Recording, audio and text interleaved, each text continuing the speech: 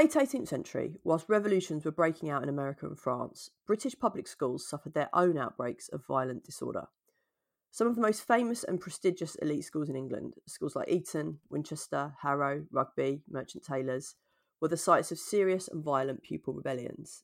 Schoolmasters would be attacked and pelted with eggs and missiles, windows were smashed, buildings vandalised, roads blockaded, and in one case, pupils created a homemade bomb to blow open the headmaster's door to the school hall. Nowadays, British public schools are often seen as representing the unchanging stability of the British establishment, but this history of rebellion and upheaval shows that it is not that simple. And this history is also the subject of my co-host Lizzie Wells's PhD. Lizzie, in this episode and the next, you've got some absolutely brilliant material lined up for us because you are going to tell us more about what these rebellions look like and what might have caused them. There's some great detail here. To kick off, tell us what era we're talking about. So I said late 18th century, but yeah, when exactly are we talking about and why did you choose to focus on this era? As you're so fond of saying with regards to assessment, history, like attainment, is this continuous line. And so any demarcations that we draw, any sort of lines in the sand are going to be artificial. And I don't want any of our listeners to think that I'm saying that pupil rebellions don't happen outside of the period that we're going to look at today. They definitely do. In fact, there's some really interesting ones, and maybe in a future episode we can have a look at some of those. You know, you get quite kind of ritualized pupil disturbances in the sort of 16th and 17th century, where pupils symbolically bar their teachers out of the schoolroom. And then you and I are quite interested in the interwar period, and during that time, the Romilly brothers, who were cousins of Churchill and the Mitford sisters. I was literally just thinking of them. Giles Romilly has a great autobiography about his rebellions at Wellington College in the 30s, which culminate with him running off to fight in the Spanish Civil War, I think. So yeah, you're right. These things are kind of a bit of a constant. But yeah, what's the era you're focusing on here? So the era we're going to focus on today is from the later part of the 18th century. So we're going to kind of kick off in the 1760s, and then we're going to go through into the 19th century, and we're going to look in particular at a year, 1818, where a lot of rebellions take place, and then sort of through as they tail off into the 19th century. And it is, I said that there aren't discrete periods of history, but there is a distinctive phenomenon that's going on here. You know, if you plot these pupil rebellions on a chart, you do get this distinctive bell curve. Something is happening, and that's what we want to look at today. Excellent. Very exciting. So I gave a bit of a teaser as to what these rebellions are like at the start. They are quite violent. Tell us more about them. What do they involve, and how old are the students, and what's going on? Earlier rebellions in the 16th and 17th centuries, they do exist, but they're often quite choreographed. There's quite a deliberate feel of like being a medieval Mardi Gras. There's planning that goes into them and a deliberate creation of a world being turned upside down, with children being placed in charge and all the figures of authority being powerless. But that serves to affirm the status quo rather than undermine it. And then once you get into my period, into the 1760s, things start to be a bit different. The rebellions, they're not happening on these preordained occasions, but as a reaction to and sort of protest against specific events. And they often progress through a series of actions and escalate over a period of days. They often start quite small, with pupils expressing dissatisfaction, you know, sometimes verbally or by hissing, like in a pantomime, you know, they hiss their teachers. And then sometimes it's articulated a bit more clearly. There's perhaps a detailed letter or a petition with a round-robin signature at the bottom. At Winchester in 1793, they actually write their letter of complaint in Latin. So it's quite sort of well thought through. If they don't get anywhere, if there's no response to that, they might step it up a notch. They might start to disrupt school proceedings, perhaps by occupying the school buildings themselves. And at Winchester, they take over the very conveniently designed medieval quad, which is perfect for setting up a siege. They barricade themselves into this quad. They start to dig up cobbles from the quad and carrying them up to a tower so they can use them as missiles to protect themselves. But in other schools, people just abscond. They leave altogether. At Eton in 1768, they go and walk down the river to a tavern in Maidenhead and spend the night getting drunk. Sounds less like a riot than just a lock-in, but right, yeah. And so that's the next stage, and then we start to get vandalism. They destroy things which have a symbolic value. On one occasion at Eton, they destroyed the headmaster's chair. And on another occasion, they destroyed the block, which was used as a part of the ritual corporal punishment.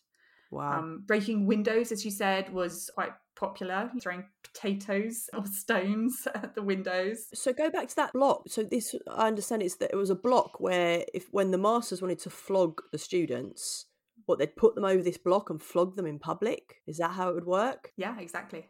And then the rebellion is they destroy the block. They destroy it. They chop it up into pieces. A lot of the boys want a piece. A lot of them take pieces as souvenirs. They become sought after. So it is a real rebellion against, well, in that case, I guess with a flogging block, maybe what they perceive as sort of unjust punishments. It's not random destruction. And in fact, sometimes they often boast about the fact that they tend not to destroy the chapel or even vandalise the chapel in any way.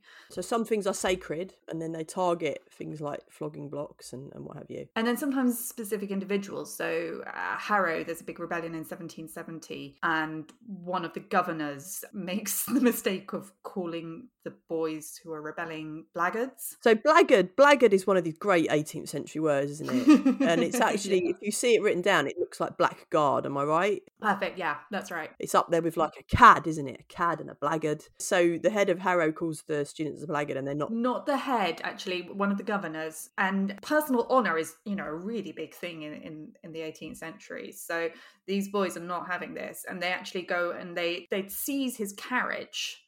And they completely destroy it. They smash all the windows and they break it up. And then eventually they push it. Harrow's on a hill, so they push it down the hill. This is just a governor. Why does he call them a blackguard? Well, because he thinks that they're being very, getting above their station and expecting to have a say in how the school is run. Wow. And then they destroy his carriage. So, ouch. Sometimes they're violent towards people. It's rarer, but it does happen. There are incidents in Harrow and Winchester where they rough up the school porters because they want to get the keys to the buildings so they can take control of the property.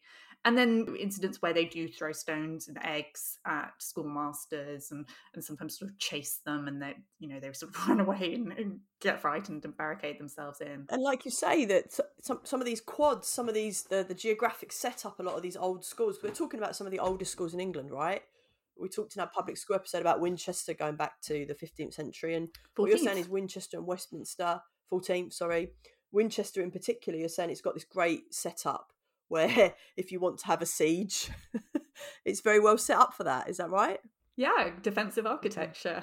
Yeah, wow. Okay, tremendous, yeah. So sometimes then they have to get the local militia involved. There's incidents where soldiers come, and sometimes magistrates. So you have a couple of incidents where the Riot Act is read. So that's a bit of legislation where the reading of the Riot Act effectively makes any gathering of more than 12 people illegal. If you carry on, you can be arrested and charged. Because this is before the first police forces. So you can't ring up your local police station and get them to come and help.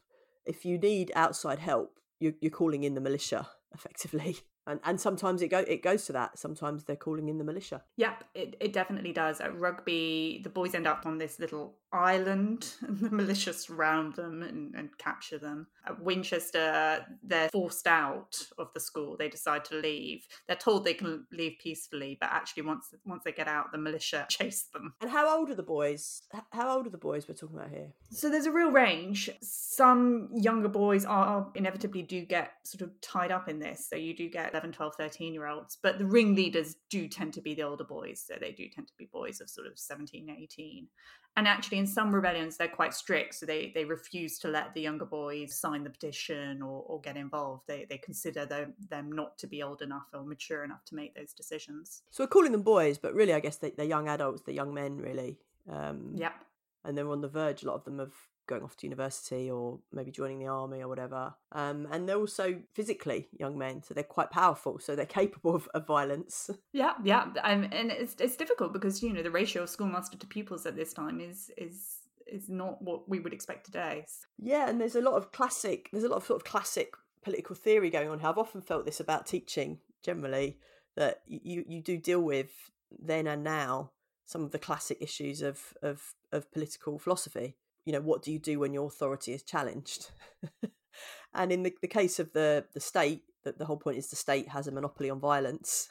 But some of these schools don't really have a monopoly on violence, it feels to me. As you say, there's not that many of them. There's a lot of quite physically fit young men. And if they suddenly want to start digging up cobbles and chucking them through the headmaster's study, there's not a tremendous amount that the headmaster's able to do about that. No. As we will see. Yeah, absolutely. So we talked a bit about what the rebellions look like. So what is the cause of them? Do you want to tell us a bit more about the causes of them? Yeah, I want to be a bit naughty. I want to talk about three myths that develop around these rebellions. I'm afraid I couldn't make it 7. Tried. But the first myth that really sticks to these rebellions is this idea that they're completely spontaneous, uncontrolled outbursts. And that's something that you actually see quite a lot when people talk about young people and protest. And to a degree, it's supported by some of what we now understand about brain development in young people and the impact of hormones on teenage behavior. But even back in the 18th century, this idea that teenagers had this inevitable restive period where they engaged in unpredictable behavior was taking hold. And you can see it a lot in like the writing of Rousseau. We've talked a little bit about Rousseau before in one of our earlier episodes. And of course, there is a kernel of truth in this, but it's also a very convenient way to dismiss what might actually be a very legitimate action by young people. They don't know what they're talking about, or they're parroting ideas that they don't understand, or they're being negatively influenced by bad actors. And it's something that we're still seeing today, right, with young people in protest. You're saying they're not spontaneous, they're not uncontrolled, they're quite well thought through. I mean, you said one of them, they write a letter in Latin. Well, they're clearly not just, that's not something you come up with in on the spur of the moment, is it? They're sitting down and working at that. No. So they're definitely not coming out of nowhere. The pupils are always protesting about something that has a direct impact on their lives. Okay. You might always think that they're justified, but that's another matter. And rather than being uncontrolled, they're carefully planned. And as I was indicating, they kind of progress. There's a series of actions that they will escalate through when they don't get what they want. Definitely not spontaneous or uncontrolled. And then what's your second non-cause of these rebellions? So the one you see most commonly is that it's all to do with the French Revolution. And you can see why people think that, there's all these revolution going on in France. The pupils are just copying what they're hearing about over the channel. And there are a lot of rebellions that do take place in the 1790s. And it's not surprising in a way that people want to liken them to what's going on in France. It sort of feeds into the contemporary fears at the time. What's happening in France could be spreading over here. And there's also an element of reassurance with it too, because the young people, they're just simply succumbing to this malign foreign influence. It removes any legitimacy to their action. They're not independent actors. They're silly schoolboys who have been suckered in by what's going on abroad. And there's certainly examples that you can find of the iconography of the French Revolution being employed by pupil rebels. So Westminster in 1791, the pupils walk out of the schoolroom in protest, and then they gather nearby and start singing Ça ira, which is a popular French revolutionary song. And at Harrow and Rugby, they make placards and they start talking about the rights of boys. Amazing. So you've got the rights of man, rights of boys. Yeah. But there's a few problems with the theory. I mean, first of all, if you've been listening closely, you'll have noticed that I've talked about a load of pupil rebellions happening in the 1760s, so well before revolution breaks out in France or even America. So we've definitely got our own homegrown pupil rebellions going on. And I mean, the main problem is that even if the pupils do co-opt some of the symbols of the French Revolution, there's not actually that much evidence that they're truly espousing Jacobin political ideas. There's a couple of cases where you get a hint of it, maybe. There's some boys at Westminster School who write to a newspaper and say that they're going to voluntarily remit the exercise of that despotic power which custom and a Gothic system has placed in our hands. And what they're talking about here is the tradition of fagging, so the tradition where younger pupils act as slaves for older boys and perform menial chores for them. It sounds promising. Oh, these Westminster boys, they've been inspired by the idea of egalite and fraternité, and they're wanting to wipe away this awful hierarchy within the school. However, when you dig a bit deeper, it seems like these pupils had these lofty aspirations, but they never really got round to actually enacting their plan. There's this great letter that we have between two sons of James Boswell, the writer. So there's James Jr., who's the younger of the two brothers. And he writes to Alexander, who's at Eton. And Alexander's seen all these newspaper accounts and he's absolutely fascinated by this. What's going on at Westminster? And James replies, never was a greater hyperbole told in all this world and with less foundation. Yeah. And I've got to say that rings true to me, because if I had £1 for every public school boy I met who told me that they had abolished fagging or corporal punishment whilst they were a prefect, I would suddenly be considerably richer than I am now. So, and I'm not saying that they're all liars, but often these changes are short-lived or they don't really get seen through an entire school. Okay. So what you're saying, is it fair to say that maybe some of these boys, they are showing off a bit about some of the language of the French Revolution, but that's not really actually deep down the cause of these rebellions? Is that fair to say? Yeah, definitely. And I think I'd almost go further than that. There's an interesting incident that takes place at Merchant Taylor's School in 1796. And there are two boys at the school who genuinely do understand and espouse Jacobin ideals. So there's been Republican graffiti appearing on the walls leading up to the school. You'll probably say this better than me, Daisy. One of the bits of graffiti says, "A king without an head." A king without an head. Yeah, okay, great. So it's pretty serious. And then that all comes to a head on Queen Charlotte's birthday. One of these two boys actually happens to live in the Tower of London. His father's a chaplain in the Tower. People still live there now. They do. In fact, I'm going to have a massive tangent here, but I was watching West Ham win the Europa Conference League back in June, and I was in my mum and dad's local in Wapping, and there were a couple of beefeaters there with us, and they still live in the Tower of London. So people forget that. You drive past it, there's washing hanging out.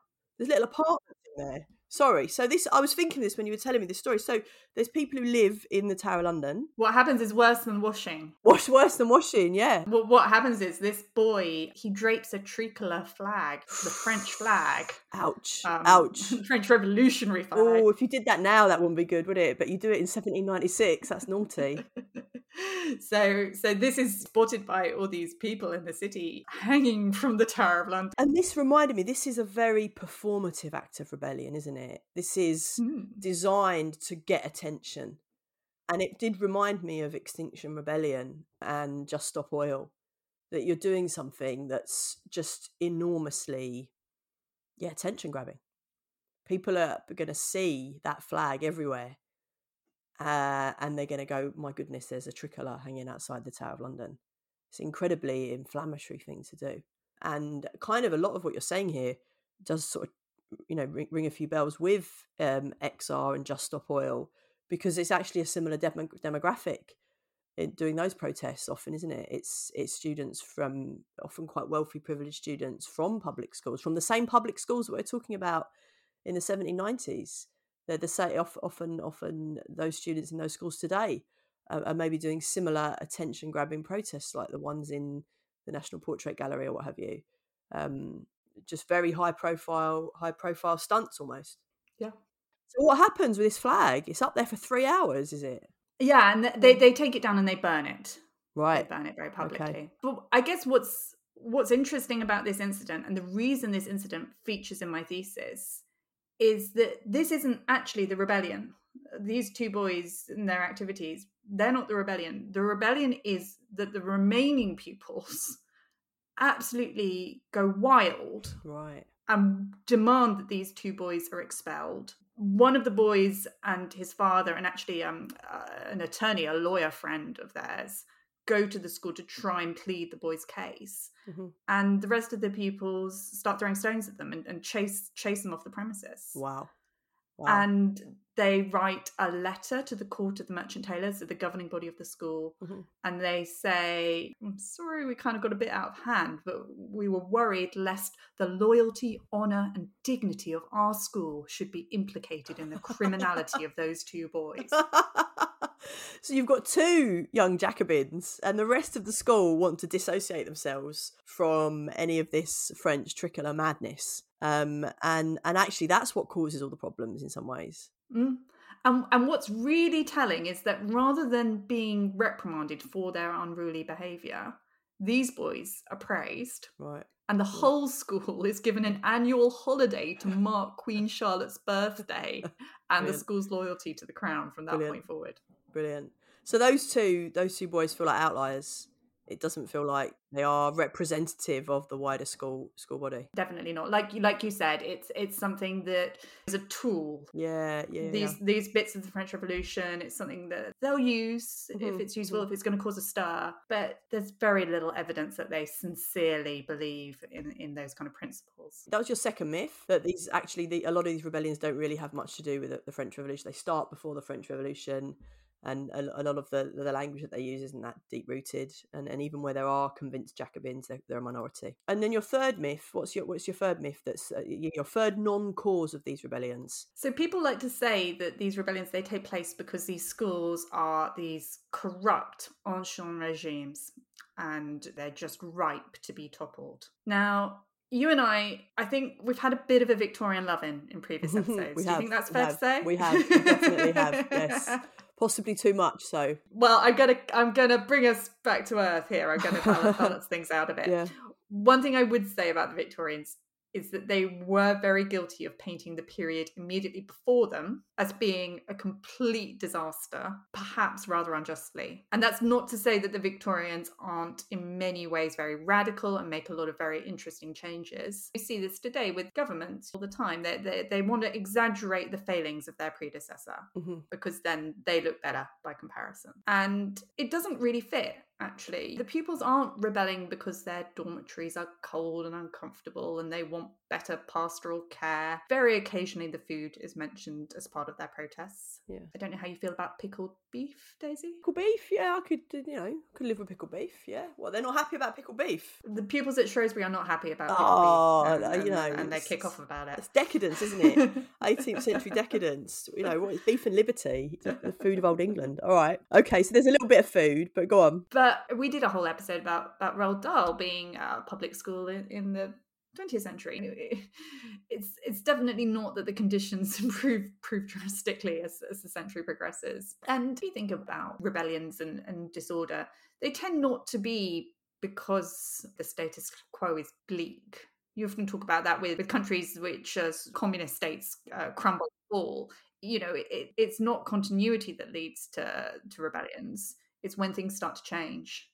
And even when things start to improve a little bit, actually, the all hell breaks loose. Yes, you're absolutely right. So the theory of revolutions in countries is often that you get a revolution not when things are unbearably bleak, but as you say, when there's just any sign of crack in the authority, or paradoxically, as things are improving. That when things look like they're improving, sometimes actually that can almost weirdly spark more of a revolution than when, as you say, things are constant. So what you're saying is you don't think these rebellions are being sparked by conditions being particularly awful or horrific or a particularly corrupt old regime. You don't think that is the case? So you're probably wondering at this point, what is my theory? This is my next So what is it? Like what is the thing that causes, and it is a real rash of them over this period of time. So what I think is happening is that the pupils perceive quite correctly that schoolmasters are trying to encroach on their privileges and their independence.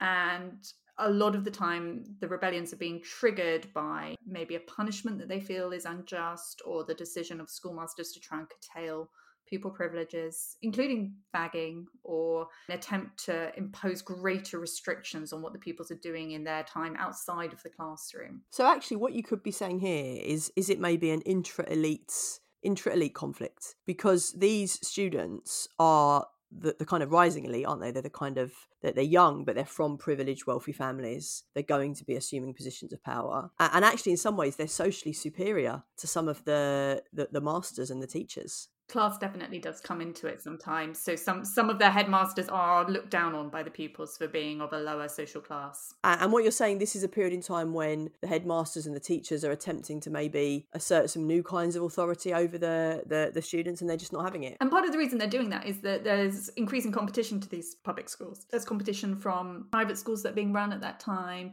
and parents, they've been reading their Rousseau. They're perhaps a little bit more active in their concerns for their children.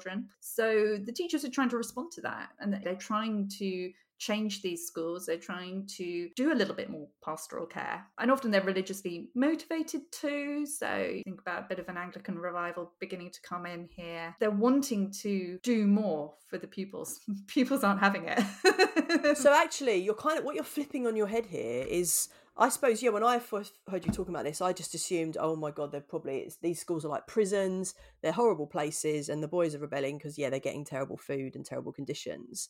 But actually, then when you dig into it, I mean, let's take one of the most famous rebellions, the 1797 rugby school one.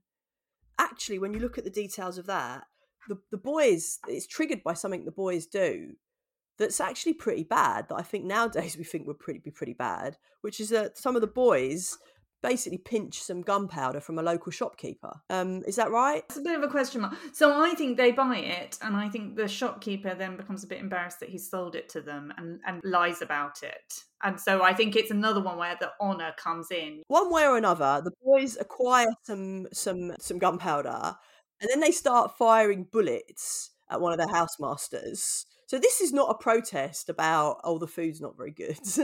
This is they're just kicking off almost. And then the headmaster tries to do something about it, and then they blow his door in. In a sense, you can say what you're saying. Actually, it's maybe that the headmaster and the masters are all trying to impose some element of rule of law and morality that hasn't been there before. And the boys are kicking off because they're not used to these constraints on their behaviour. Yeah. One of the things that often triggers rebellions are extra roll calls.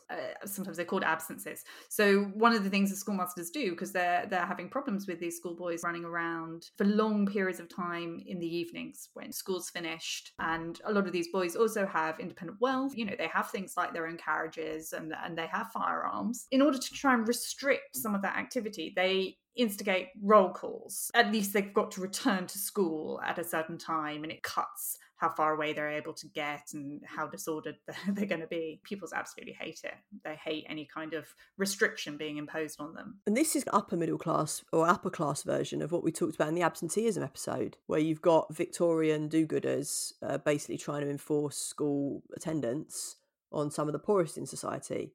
What you've got here maybe are proto-Victorian do-gooders trying to enforce morality and school attendance on the upper classes. Is that a fair way of looking at it? Yeah. Or certainly behavioural controls, yeah. So that's your cause. So that's your ultimate cause, yeah. There is another element to this which is worth mentioning. It's not entirely coincidental that if you look at this spate of rebellions and you map it, it aligns very neatly with the rise and fall of the duel. Anyone who's been to see Hamilton, for example, will be very familiar with the process of duel and personal honour. And there's a sense that pupils are choosing rebellion as a bit of a rite of passage. It's a way of asserting their masculinity and their status as a gentleman and their seniority, their adulthood. And a lot of the rebellions actually involve boys taking oaths. So they're promising to be loyal to one another. And they agree that if one of them is punished or expelled, the rest of them will all leave as well, which if you're a headmaster puts you in a really difficult position. And it's a period where the ideal of masculinity is beginning to shift. It's moving from something where it is perhaps quite tied up with honour and aggression, and it gradually gets replaced with an ideal of masculinity that's perhaps more associated with repression, with having a stiff upper lip. But obviously it takes a little while for these schoolboys to get that memo. so they lag a little bit behind the rest of society there. That makes lots of sense. So yeah, sort of this shift, you say, from an honour culture to, what is it, people say, a dignity culture. And I always find that just so fascinating. It's like that thing where people say, when did people stop wearing hats? You look at old pictures and everyone wears a hat. And then suddenly in the 60s at some point, they stop wearing hats. When do people stop fighting a duel? When do people say, actually, no, I'm just going to have a stiff upper lip and ignore that insult and move on gracefully? Instead of saying, right, pistols at dawn. And what you're saying is this is kind of the changeover, and maybe you've got some headmasters who are actually probably representing the vanguard of this movement, and the boys are maybe lagging behind a little bit. So that's the reason that you think these riots happen.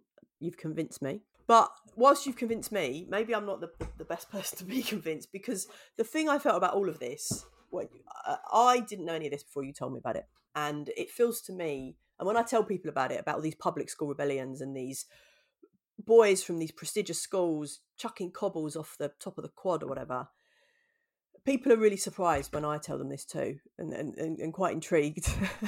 And it, as I say, it does feel to me like this is relatively little known, a little bit of a secret history. You might not feel like that, obviously, because it's your PhD and you've been immersed in it for however many years. But I think for the rest of us, it is a bit of a surprise. And I think maybe one of the reasons for that is it's not something anyone really has an incentive to want to know about, kind of politically. I feel like both on the right and on the left, people are invested in a very different version of these schools' histories. And if I'm going to be sort of blunt, I said at the start, didn't I, that the reputation of these schools is probably as they're a representation of timeless stability, bulwark of Britishness, you know, the old buildings with the ivy crawling over them. I feel like on the right, the right-wing version of maybe of these schools is as powerful and unchanging forces for good. On the left, they would want to portray them as powerful and unchanging forces, but not for good, for bad.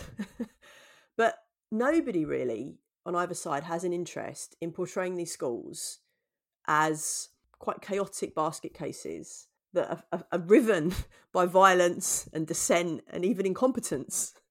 And that doesn't fit anyone's narrative. So it feels like, that's what I'm saying, you don't hear this because it doesn't suit anybody. Has there been a way in which you've been investigating this, some of the schools themselves a bit wary about talking about it? Like, how have you found researching it and investigating it? Yeah, I think what you've said is really astute. I will come on to the schools, but first, in terms of academic history as a discipline, there's plenty of historians who've looked at what you'd often term crowd movements, or basically rioting and rebellion, which is rife in this period and in no way unique to schools. You know, anyone who's watched Poldark, for example. Love Poldark. I love a bit of Poldark too. They'll be used to this idea that, you know, there's serious unrest that's commonly going on in the country. And no police force. Yeah, there's three big historians who've looked at this. There's a guy called Georges Rude, there's Eric Hobsbawm, who's perhaps the most famous, and E.P. Thompson. And they're all historians who are coming at it from the left. And they're all historians who are sort of trying to look for a proto-working class too. So this sort of rebellion does not interest them because it doesn't really fit in with the kind of thesis that they're wanting to put forward. In some ways, it was great for a PhD because it was a topic that hadn't really had all that much work done on it. And then the schools themselves, it's really interesting. So very few of the schools' official histories mention rebellions at all. Certainly not in any great detail. You know, there's been a few recent books which have discussed them, but they've relied a lot on secondary sources, and that means that often errors and exaggerations do then get perpetuated. I don't think the schools now are trying to cover them up or continue to cover them up, but they have been covered up in the past. Yes, and you can see why. Yeah, totally. I mean, yeah, nobody comes out of this in glory. Not the students, not the teachers, not the governors. It's been good because when you actually go back to the contemporary accounts, and there are quite a lot of contemporary sources surviving out there, there's letters and diaries by pupils, parents, schoolmasters, there's lots of newspaper accounts.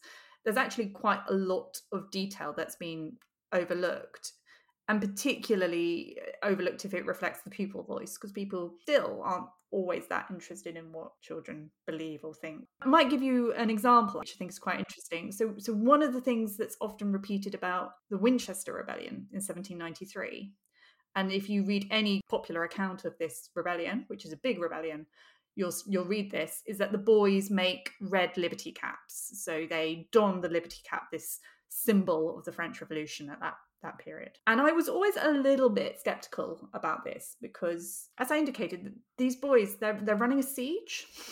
Yeah. So they're in Yeah. this medieval quad. Mm. They've not had that much time to prepare for the siege. And in fact, Mm. they don't really have enough food. Yeah. So the idea that they had yards of red fabric to hand to start fashioning Yeah. these hats out of Yeah. seemed a little bit strange. Right. And then when I started to look into the original sources, I couldn't find any mention of these liberty caps, despite the fact that we've got a couple of really detailed accounts of the rebellion. One from a schoolmaster who would definitely want to mention it if it had happened, definitely help his case, and one from the rebels, which is also pretty detailed. And eventually I found that there was a single letter that mentioned this fact. And it's a letter that's written by one of the fathers of the rebels. And he'd been visited, he hadn't seen his son, but he'd been visited about a week after the rebellion by the wife of the headmaster, who I'm not convinced was at Winchester at the time of the rebellion. And then she apparently goes and sees him and furnishes him with what he actually describes as being a confused account of the rebellion.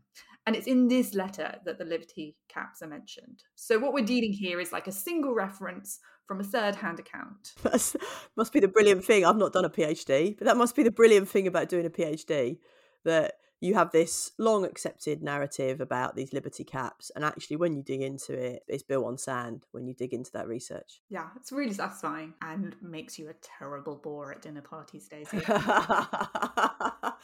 also reinforces your point about how maybe the French Revolution influence is not as great as might be said. It's, yeah, as you say, these red liberty caps are not as big a feature, and there are other things going on. And as I say, I am persuaded, I guess, by your view that this is almost maybe almost a different kind of culture war, a culture war between, as I say, Victorian do-gooders imposing a new morality on 18th century boys. Coming to the end now, the thing I want to sort of wrap up on is, I think one of the most interesting things about studying the past is obviously the light it sheds on the present, and you can't get away from that. You're always looking at it through the lens of today. We've talked a bit already about Just Stop Oil, Extinction Rebellion, what have you. And typically in other episodes of this podcast, we've looked at a lot of things about schools in the past, and I think sometimes we've been a bit chastened by them. So we've looked at how hard the first exam papers were. We've looked at the incredible work ethic of working class autodidacts. And we've also looked at the way that some of the earliest head teachers of the first girls' schools also found time to climb the Matterhorn twice, right? Which we also established you've never climbed the Matterhorn once. Have you, Daisy? I haven't asked you. I'll let you get away with that one. I know. I shouldn't have pushed it. I've never climbed the Matterhorn.